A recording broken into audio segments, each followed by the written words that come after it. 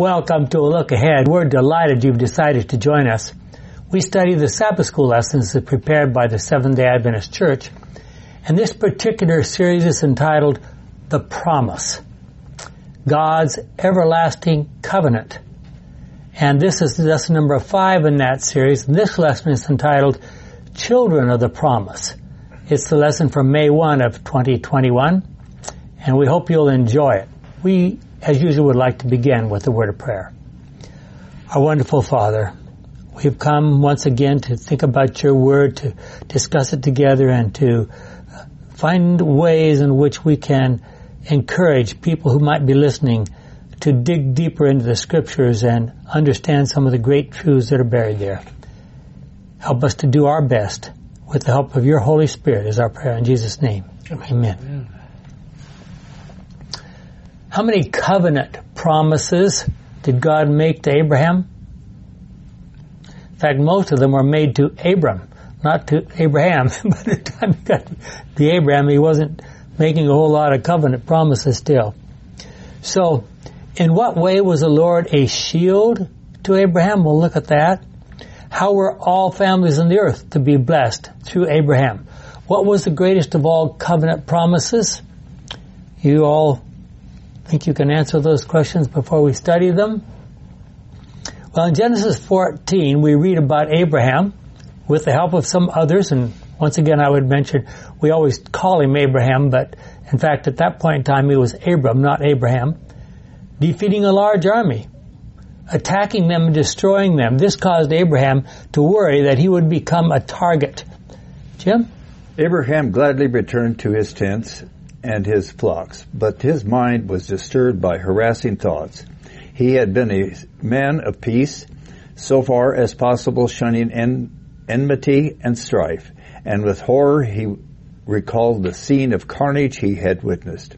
But the nations whose forces he had defeated would doubtless renew the invasion of Canaan, and make him the special object of their vengeance. Becoming thus involved in national quarrels, the peaceful quiet of his life would be broken. Can I interrupt for just a second? If you were one of those nations and you lost all your 5 nations lost their kings and all their military, would you think it was a good idea to attack Abraham? I don't know, somehow it seems to me not to be such a good idea. Go ahead, I'm sorry. Furthermore, he had not entered the possession of Canaan, nor could he now hope for an heir to whom the promise might be fulfilled. Ellen White, Patriarchs and Prophets, page 136. So he's worried about what's going to happen. He still has no children, none of the promised children that he thought where he was going to get. Charles, you want? Genesis 15, 1 through 3. After this, Abram had a vision and heard the Lord say to him, "Do not be afraid, Abram. I will shield you from danger and give you a great reward."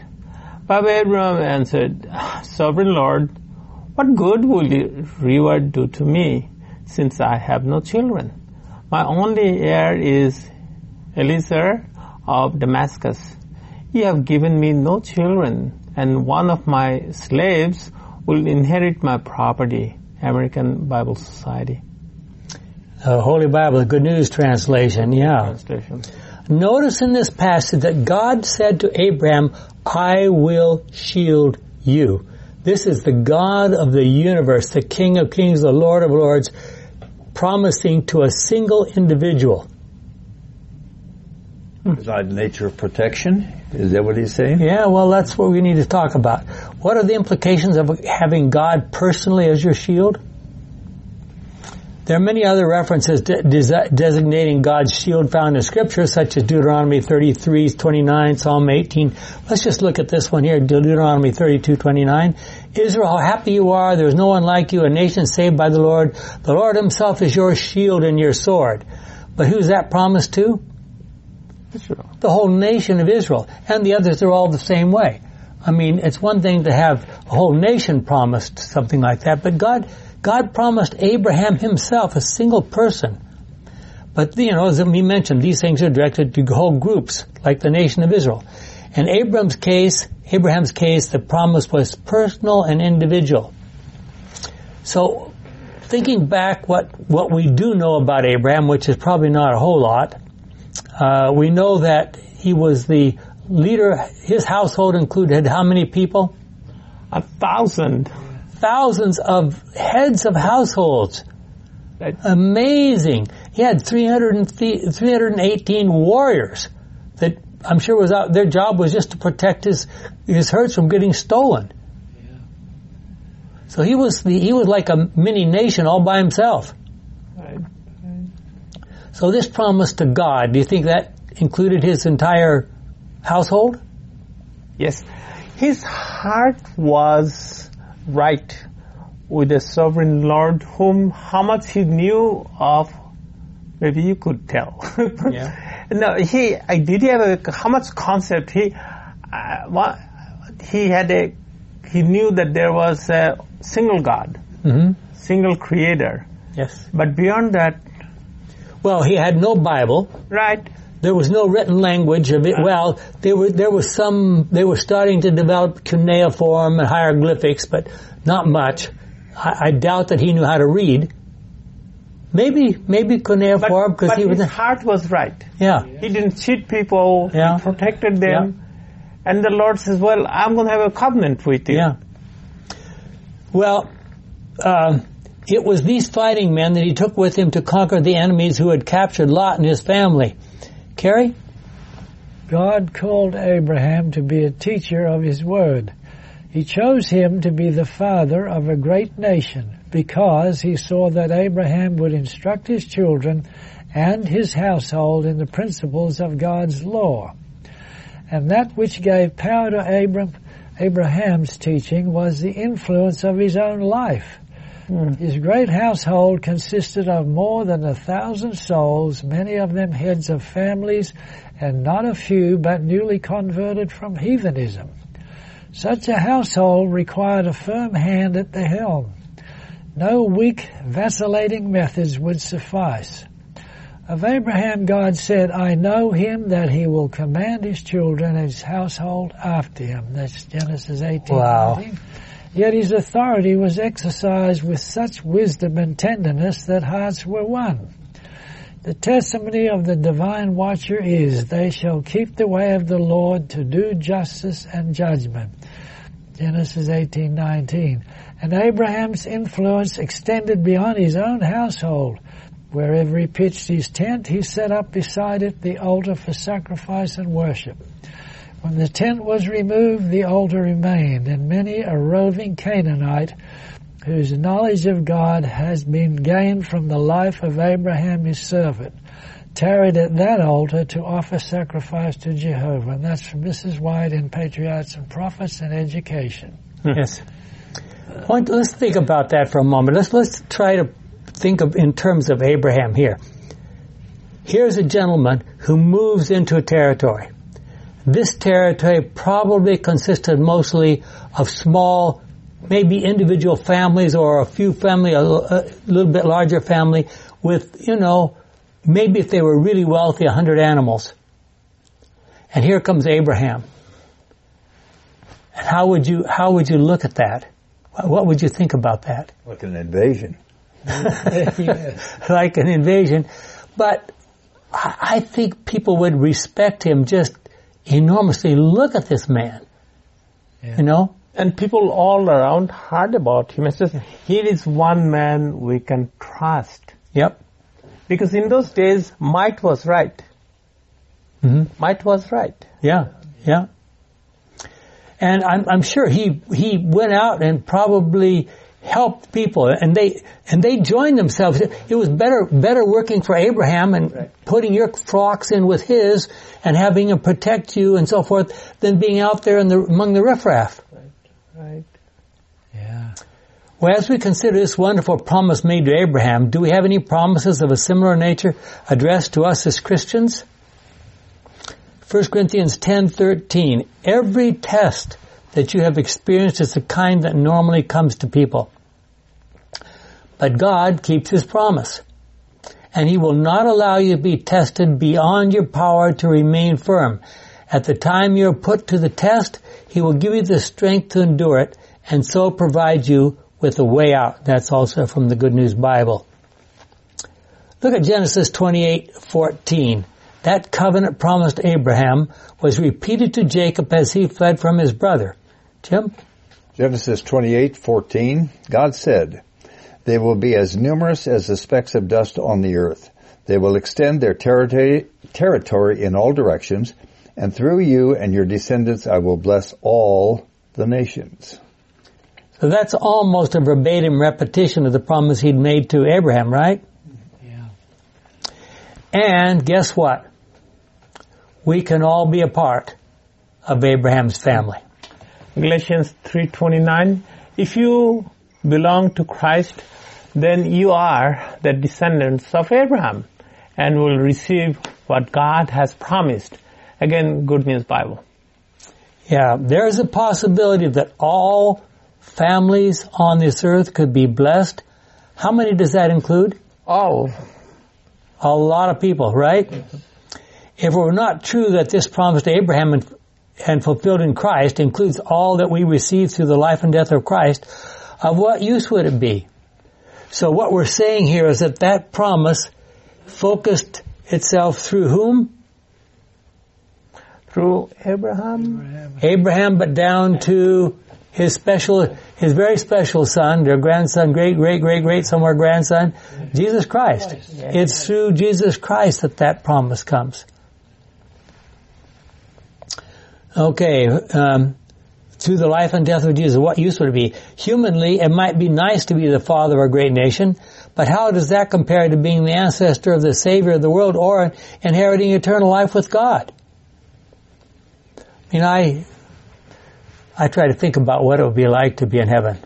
And you know, we've gotten kind of spoiled. I work with medical students and residents and physician assistant students and so forth, and they've gotten, the younger generation now, you ask them a question about almost anything. Oh, Google says da-da-da, and here's the answer. Yes. But what's going to happen when we get to heaven? God is probably not just going to answer questions like that. He's going to say, find out for yourself. You got enough time. Figure it out. But and these young people are so fast with those devices, even on their phones, you hardly had a chance to answer, to look and even ask the question, and they're already looking at the answer. Wow. There was no reason, I want to emphasize this again, I've said it before, I'm going to say it again, there was no reason for Christ to have come the first time if He was not planning to come back. Surely we all recognize that Jesus is our only hope of salvation. What could anyone want more than the promise of eternal life in a place where there is no pain, no evil, no suffering, and where we can enjoy eternal fellowship with the God who is our Father and the God of the universe? Can we be sure that those promises to Abraham include us, Carrie? Galatians 3, and I'm reading from verses 8 to 9 and then 27 to 29. The Scripture predicted that God would put the Gentiles right with Himself through faith. And so the Scripture announced the good news to Abraham. Through you, God will bless the whole human race. Abraham believed and was blessed, so all who believe are blessed as he was.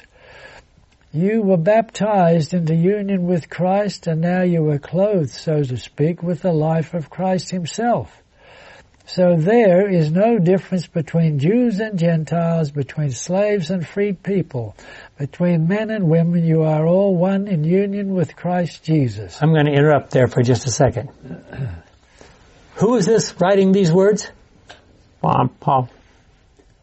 A Pharisee of the Pharisees.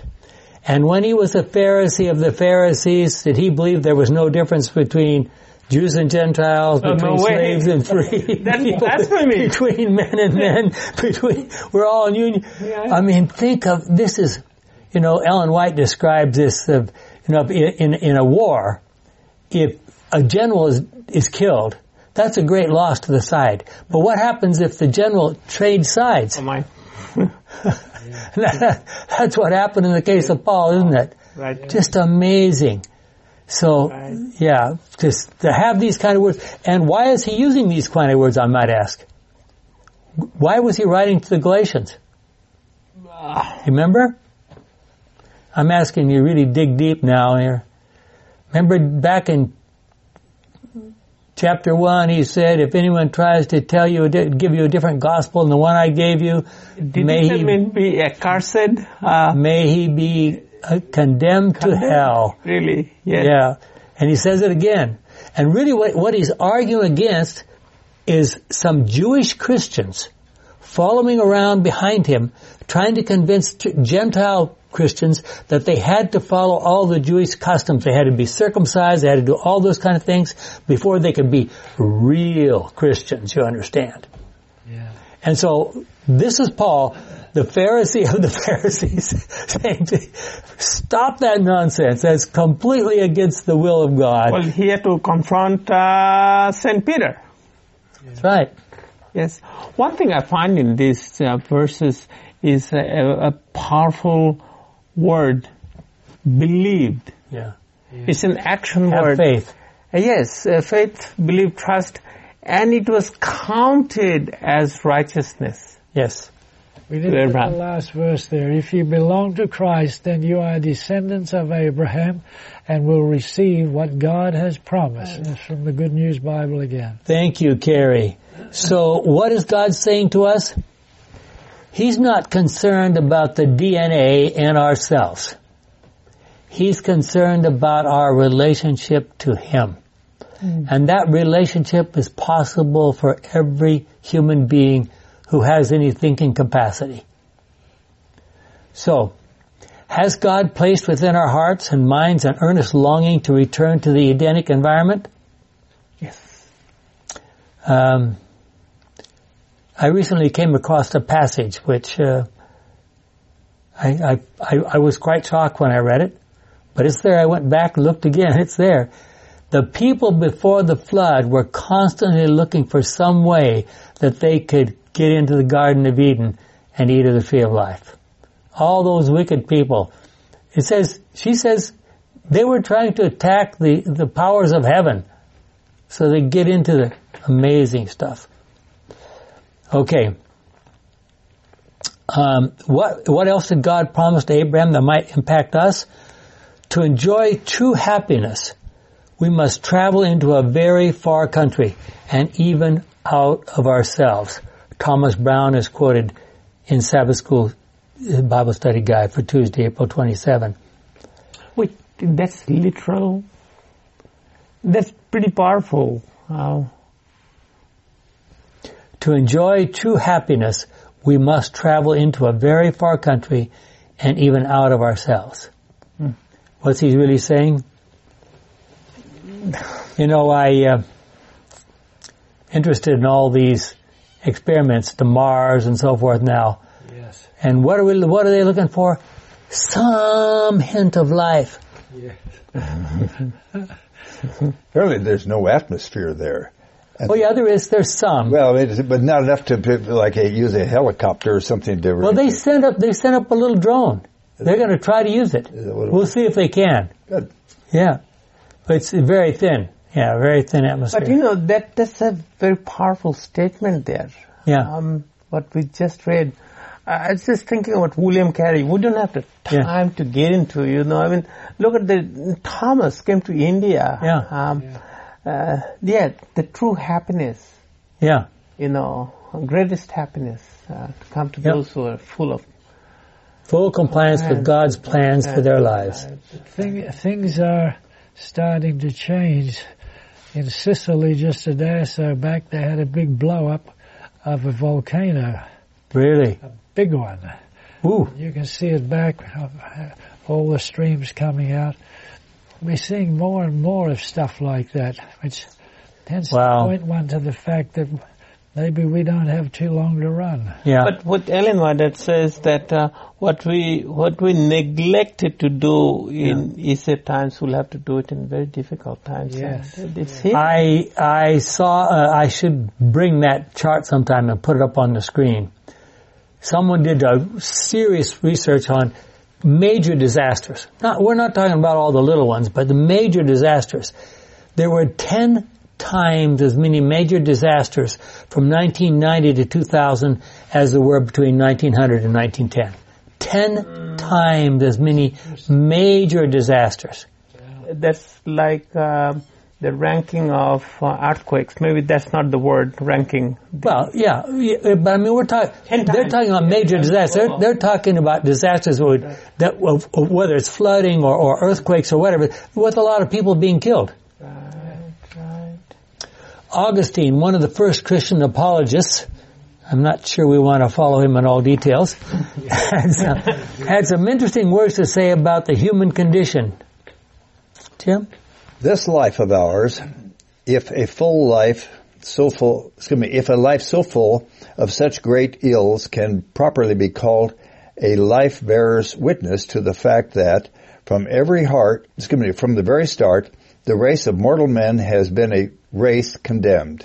Think first of the dreadful abyss of ignorance from which all error flows, and so engulfs the sons of Adam in a darksome pool that no one can escape without the toll of toils and tears and fears.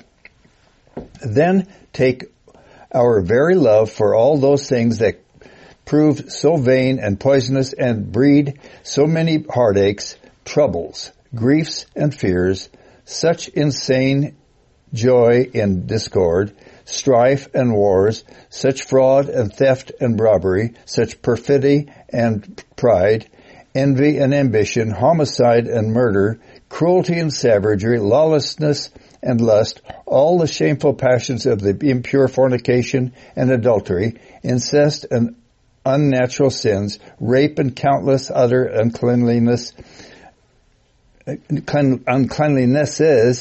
too nasty to be mentioned, the sins against religion, sacrilege and heresy, blasphemy and perjury, the iniquities given our neighbors against our neighbors, calumnies and cheating, lies and false witness, violence to persons and property, the injustices of the court, and the innumerable other miseries and maladies that fill the world, yet escape attention. Augustine of Hippo, City of God. I mean, what a list of sins. Yes. Whoa. And really, like you pointed out a couple of weeks ago, there's only one. Yeah. Yep. Now, he lived in the 500 to 600 AD, somewhere there. Tunisia. Yeah. This is about when Islam came into. That's about 500 something. 5th century. Early. Yeah, no, 7th, early 7th century Islam. So, right. Late 6th, early 7th century. Was it Islam at the time of Islam? 613 or something. Or 630. But what I'm saying is about the same time, he probably was a little earlier. But here is a man who's writing this profound statement. Did he have any control over him from Rome? Because Rome was extremely powerful at the time. But this is very gentle stuff he's talking about. Very gentle stuff. Do you think those words could apply to some of the places in which we live even today? In what kind of environment did Augustine live 1,500 years ago? Are there times in your... Yes? He said he died in 430 A.D. Okay, so he was a couple hundred years ahead of. But Rome, like you said, Rome was powerful through that whole time. Yes, very powerful at the time. Are there times in your daily existence when you have to look up and think of God's promises in order to make it through the day? Look at these promises from God. Isaiah 25:8, the sovereign Lord will destroy death forever. Death, thou must die. Huh? Yeah. He will wipe away the tears from everyone's eyes and take away the disgrace his people have suffered throughout the world. The Lord himself has spoken. Good News Bible. 1 Corinthians 2:9, however, as the scripture says, what no one ever saw or heard, What no one ever thought could happen is the very thing God prepared for those who love Him. Good News Bible. Revelation 22, 1 through 5. The angel also showed me the river of water of life, sparkling like crystal, and coming from the throne of God and the Lamb, and flowing down the middle of the city street. On each side of the river was tree of life, which bears fruit 12 times a year. I'm going to interrupt for a second. This passage here is really almost a repeat from Ezekiel. And what does Ezekiel say about the tree there? Remember? There's all kinds of trees, a whole bunch of them all the way along the river. I feel good about that, because you think one tree, no matter how big it is going to feed even all the saved people, let alone, do angels get to eat of it or not? They don't need to. But here, Ezekiel says that there's going to be trees all the way along. And fruits. And all fruits. Different kinds. New fruit every month. Yes. Once each month. And its leaves are for the healing of the nations. I like that. Mm-hmm. Nothing that is under God's curse will be found in the city. The throne of God and the Lamb will be in the city, and His servants will worship Him. They will see His face, and His name will be written on their foreheads.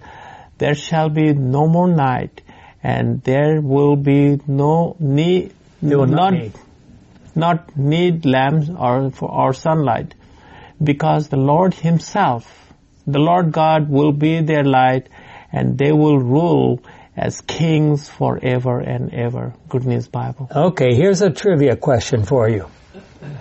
If there's not going to be any night, how will we know when the Sabbath comes? Well, in the very presence of God, there is no night. Okay. But, we're not going to be in the city all the time. We're going to have our farms. Okay. And there's going to be nights there and days. Maybe. That's my Well, thought. the point is, what causes day and night in our time, in the world today? The rotation of... The rotation there. Is the earth going to stop rotating? We don't think so. The sun might still be out there. The fact that there's light doesn't keep us from going, oh yeah, there went the sun, there went the sun, there went the sun. I don't see any problem with that. Well, imagine Abraham's thoughts racing as he, nearly 100 years old and married to a woman long past childbearing age, was told by God Himself that he would become the father of a great and mighty nation, and not from Ishmael. When were those promises to Abraham fulfilled? And why would God want to make a great nation out of Abraham's seed? Was there ever a time when Abraham's descendants became great, wonderful witnesses to the world? And what was God's plan for them? Carrie? Reading from Exodus 19, verses 5 and 6. Now, if you will obey me, and in brackets the Lord, and keep my covenant, you will be my own people. The whole earth is mine, but you will be my chosen people, a people dedicated to me alone, and you will serve me as priests. And that again from the Good News Bible. And we're moving on to Isaiah chapter 60, verses 1 to 3.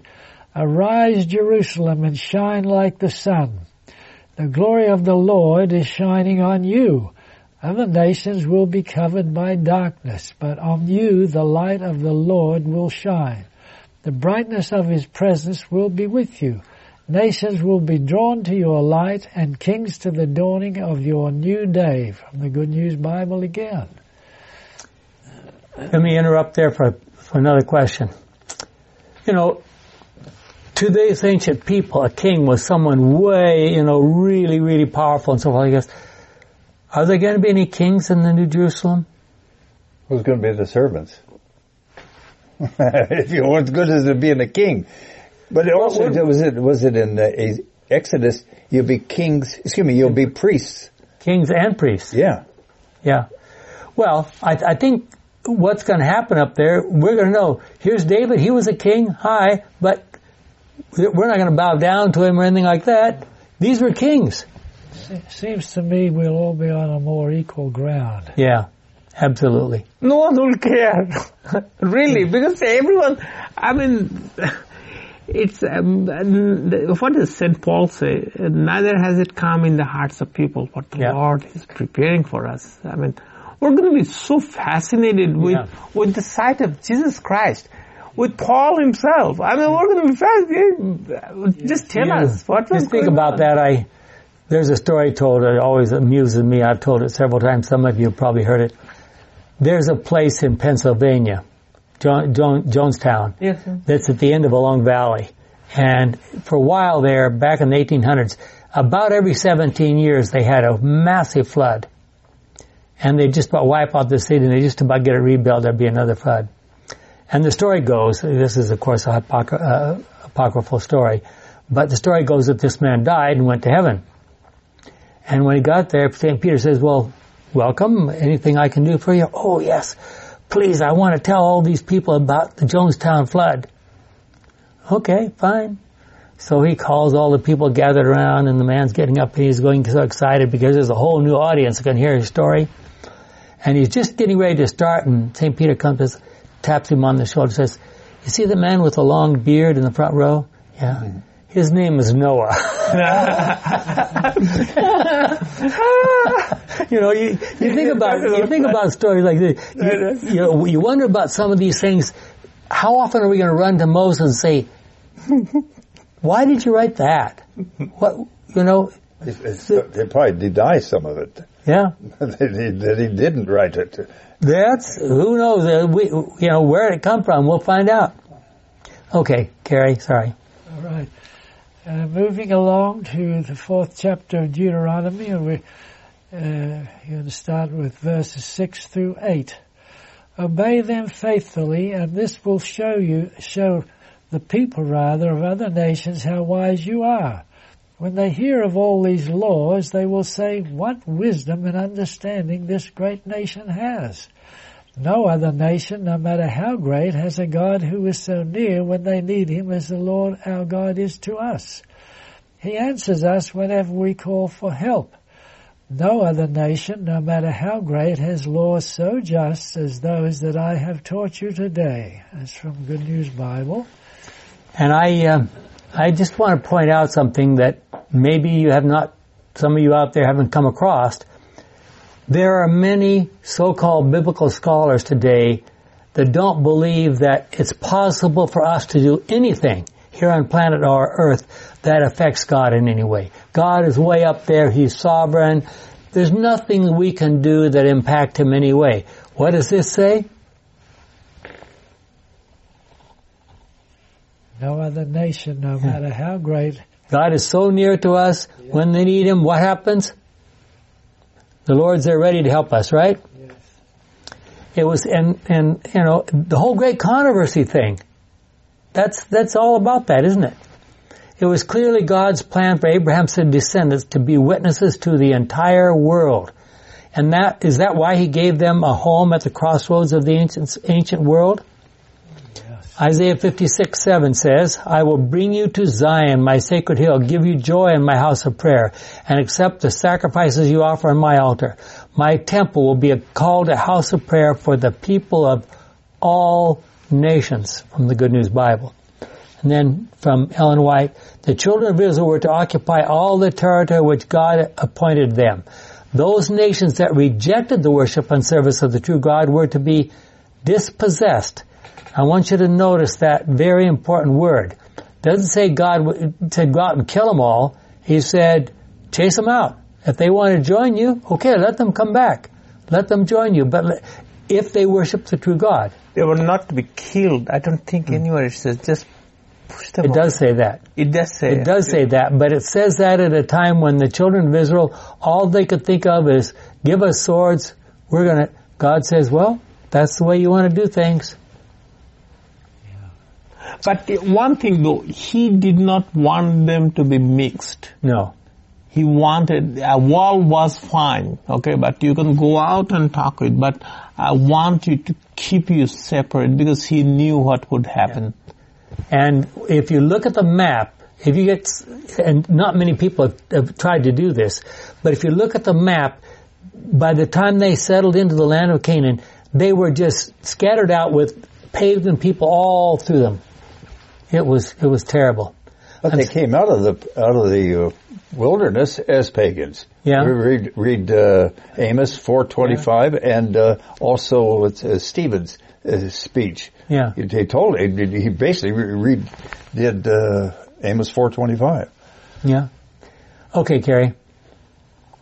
The children of Israel were to occupy all the territory which God appointed them. Those nations that rejected the worship and service of the true God were to be dispossessed.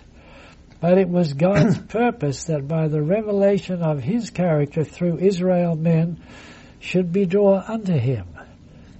To all the world the gospel invitation was to be given.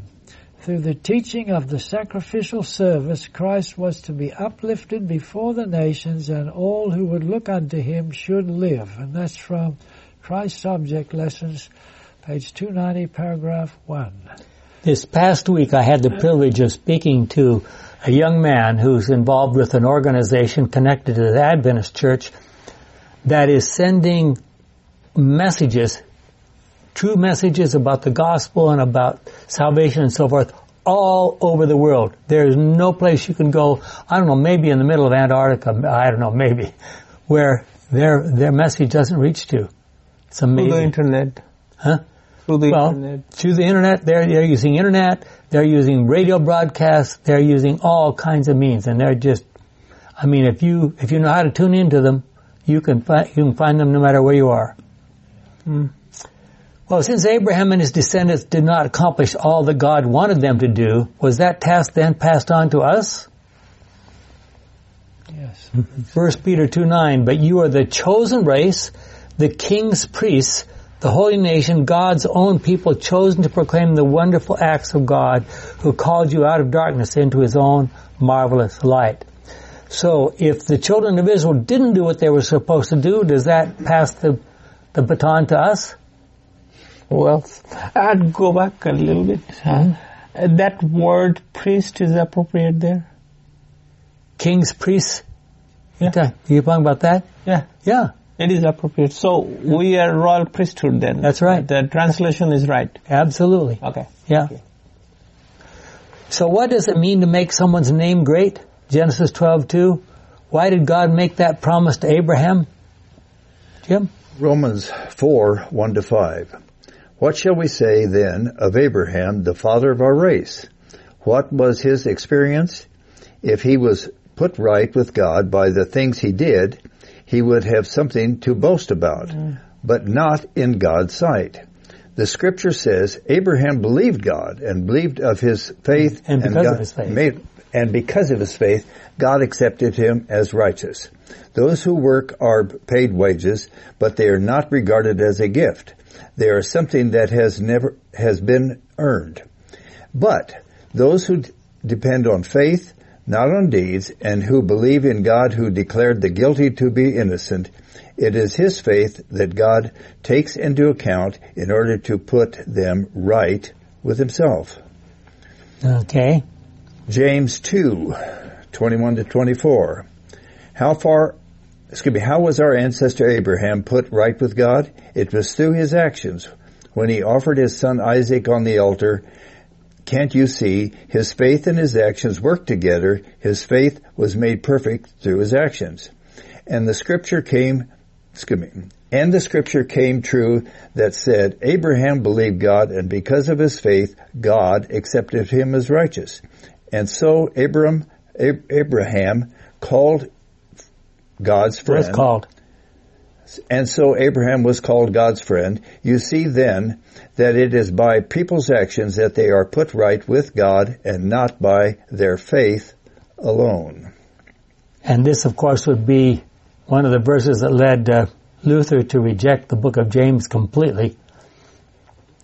Yeah, and Hebrew at one time he didn't like Hebrew either. I think that's true. Revelation he didn't like 4. He didn't like Hebrews, James, Jude, 2 Peter, and Revelation. More than, so there's 5. Yeah, there's really 5. Yeah. However, you see, when we look into it, there is no conflict between what James is saying and what Paul has been fighting. Yes. There's none. It's all the same. So where did he get this idea, James, that God was, that Abraham was God's friend? 2 Chronicles 27. King Jehoshaphat prayed aloud, "You are our God. When your people Israel moved into this land, and you drove out the people who were living there and gave the land to the descendants of Abraham, your friend, to be theirs forever." That's one of the key texts, is it not, for Kingdom of Israel? Yes. Nation of Israel? Yep. What kind of people are considered to be great in our day? How would you compare what you know about Abraham to what you know about modern day actors, politicians, artists, and the wealthy? If you, I like to run marathons, and I've run the LA Marathon, Los Angeles Marathon, probably 20 times at least. And one of the sections that we go through is down through Hollywood, and there's what's called the Walk of Fame. And so you're running along here, and here's all these stars right into the pavement of the sidewalk and so forth, with all the famous people's names on them. And who are they? Actors, politicians, artists, wealthy. Isn't that Matthew 23:13 and following? They'd be listed in that bunch, wouldn't they? Yeah. Woe unto you, scribes, Pharisees, and hypocrites. Yeah. Contrast the thoughts of the builders of the Tower of Babel with those promises given to Abraham. Genesis 11:4. They said, "Now let's build a city with a tower that reaches the sky, so that we can make a name for ourselves and not be scattered all over the earth." Good News Translation again. Okay, now contrast that with Genesis 12:2. The Lord said to Abraham, "I will give you many descendants, and they will become a great nation. I will bless you and make your name famous, so that you will be a blessing." Good News Bible again. So what's the contrast between these two? One is men are saying, the other one, the Lord is giving him a promise. Exactly. And because their behavior was completely contrasting, wasn't it? Yes. I mean, think of the people building the Tower of Babel there, and then think of Abraham. That's where though also Sunday worship started in Babel. Yes. But a much wider audience is involved than what might immediately be apparent to us. I think this is really important to keep in mind. Carrie? However much the plan of salvation rests only upon the work of Christ in our behalf, we, as recipients of God's grace, are nevertheless still involved. We have a role to play. Our free choice comes into prominence. The drama of the ages, the battle between Christ and Satan, is still being played out in and through us. Both humanity and angels are watching what is happening with us in the conflict, and in brackets 1 Corinthians 4 verse 9. And in brackets, as quoted just below, thus who we are, what we say, what we do, far from having no importance beyond our own immediate sphere, has implications that can, in a sense, reverberate across the universe. By our words, our actions, even our attitudes, we can help bring glory to the Lord, who has done so much for us, or we can bring shame upon him and his name. Thus, when the Lord said to Abraham that he would make his name great, he surely was not talking about it in the same way the world talks about someone as having a great name. What makes a great name in the eyes of God is character, faith, obedience, humility, and love for others. Traits that might often be respected in the world, but are not usually the factors the world would deem as making someone's name great. That's from our Bible study guide for Thursday, April 29. And then there's that passage that you mentioned there, 1 Corinthians 4:9. For it seems to me, this is Paul speaking, that God has given the very last place to us apostles. Like people condemned to die in public as a spectacle, the Greek word is a theater for the whole world of angels and of humanity. Who's watching everything that's happening here on earth? The angels. The entire universe. Yes. Not some maybe life out on Mars. And what about that final terrible test that was brought upon Abraham when God instructed him to go to a distant place and sacrifice his miracle son? Jim? It was no light test that was thus brought upon Abraham. No small sacrifice that was required of him. But he did not hesitate to obey the call.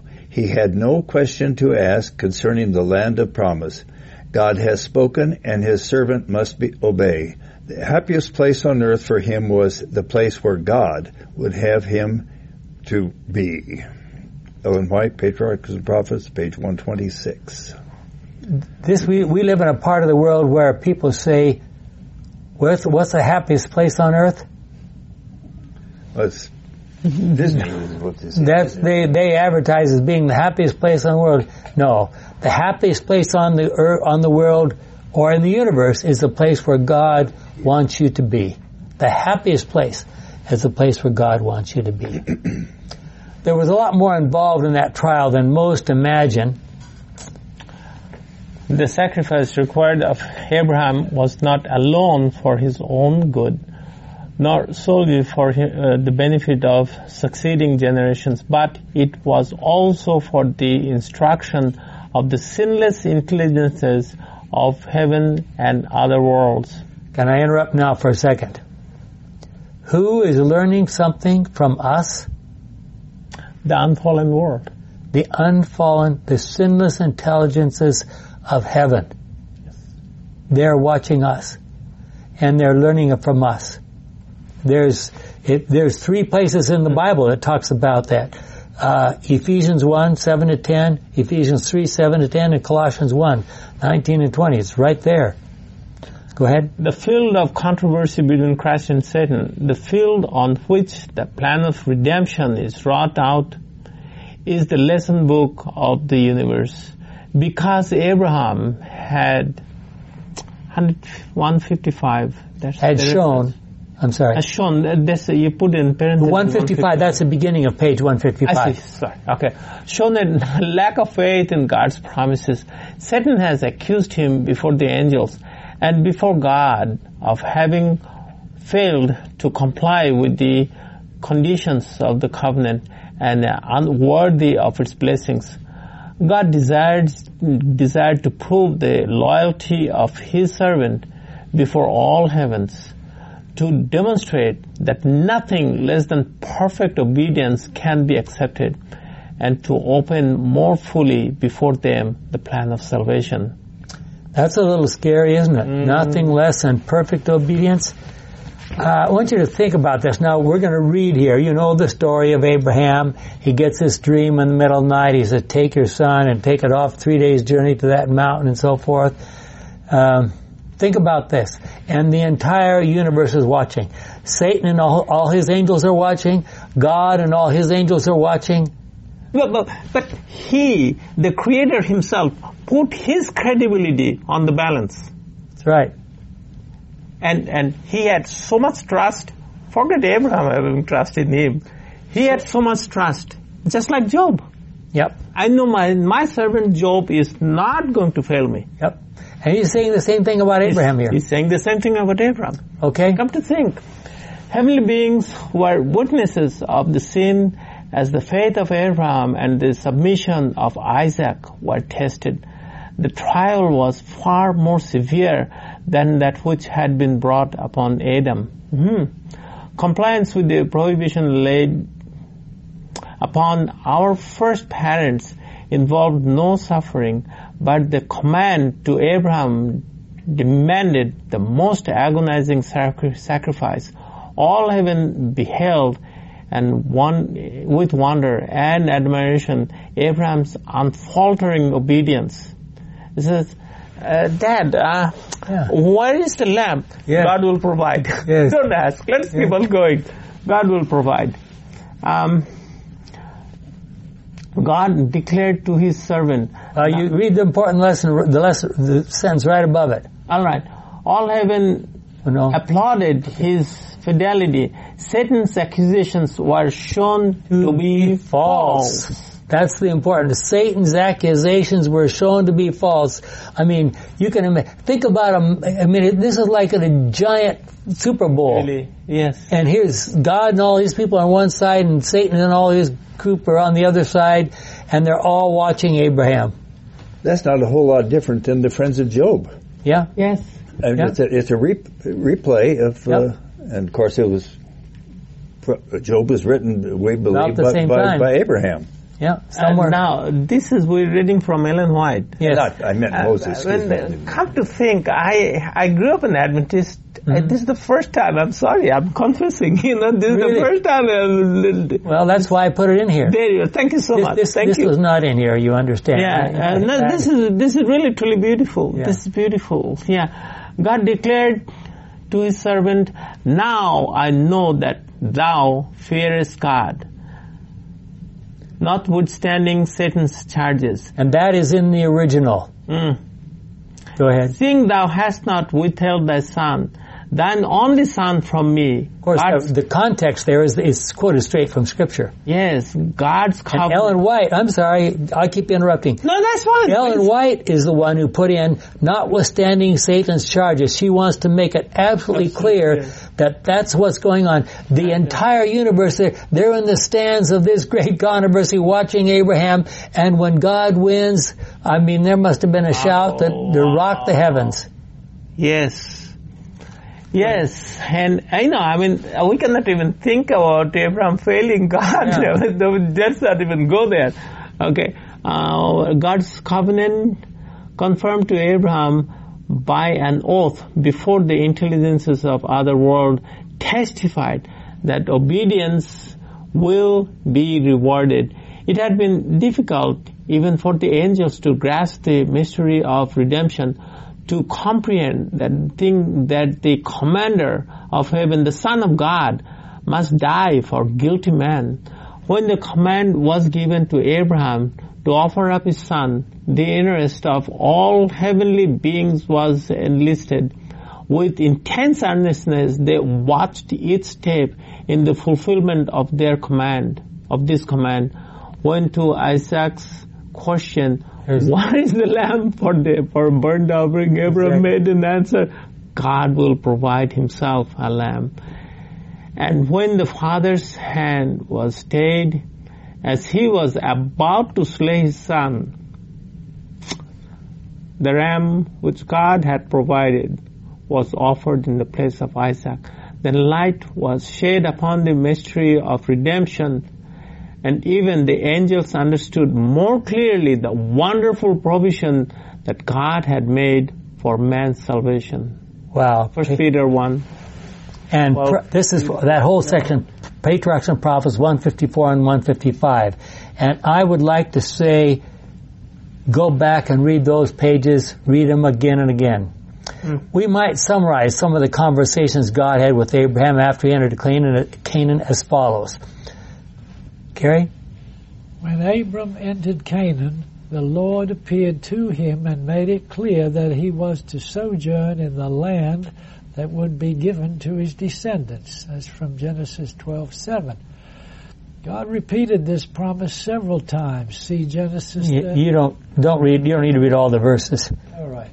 Some 400 years later, in fulfillment of the promises, Genesis 15:13 and 16, the Lord announced to Moses that he would bring Israel out of Egypt into a land flowing with milk and honey. Exodus 3:8, 17, and Exodus 6:8. God repeated the promise to Joshua, Joshua 1:3. And in David's day it was largely but not completely fulfilled. And there's lots of passages there. Yeah. Yes. Okay, we're running out of time here. Was there ever a time when Abraham's descendants ruled from the Euphrates to Egypt? Yes. 1 Kings 4:21. Solomon's kingdom in the last days of David and the early days of Solomon included all the nations from the river Euphrates to Philistia and the Egyptian border. They paid him taxes and were subject to him all his life. Good News Bible. It is very interesting to read what later inspired writers have said about Abraham. We've got about enough time to read that. Go ahead, Jim. Hebrews 11:9-16. By faith he, Abraham, lived as a foreigner in the country that God had promised him. He lived in tents, as did Isaac and Jacob, who received the same promise from God. For Abraham was waiting for the city which God has designed and built, the city with permanent foundations. It was faith that made Abraham able to become a father, even though he was too old and Sarah herself could not have children. He trusted God to keep his promise. Though Abraham was practically dead, from this one man came as many descendants as there were stars in the sky, as many as the numberless grains of sand on the seashore. It was in faith that all these persons died. They did not receive the things God had promised, but from a long way off they saw them and welcomed them and admitted openly that they were foreigners and refugees on the earth. Those who say such things make it clear that they are looking for a country of their own. They did not keep thinking about the country they had left. If they had, they would have had the chance to return. Instead, it was better country they longed for, the heavenly country, and so God is not ashamed for them to call him their God, because he has prepared a city for them, the Good News Bible. And we read in the New Testament, Matthew 5 and 2 Corinthians 4, promises that God has made to us. And then we come down to Revelation 21, 9 and 10. One of the seven angels who had the seven bowls full of the seven last plagues came to me and said, "Come, I will show you the bride, the wife of the Lamb." The Spirit took control of me, and the angel carried me to the top of a very high mountain. He showed me Jerusalem, the holy city, coming down out of heaven from God. And that is our future home. Do you think God's covenants are too difficult? God is asking too much from us? How much is included? God will protect us in every way, and I might add, He will provide us a future home that will be indestructible. Why do you think this is so hard for people in Jesus' day to recognize that? We'll let you answer that question. Let's pray. Our kind and loving Father, we thank you so much for these promises, these ideas, these things that we need to study and learn from. We thank you so much for the insights that Ellen White has given us. The ideas of the great controversy and how they played out in the lives of Job and Abraham and others down through the generations. And Lord, we know that the last battle, the fever pitch, is coming just ahead of us. May we be ready is our prayer in Jesus' name. Amen.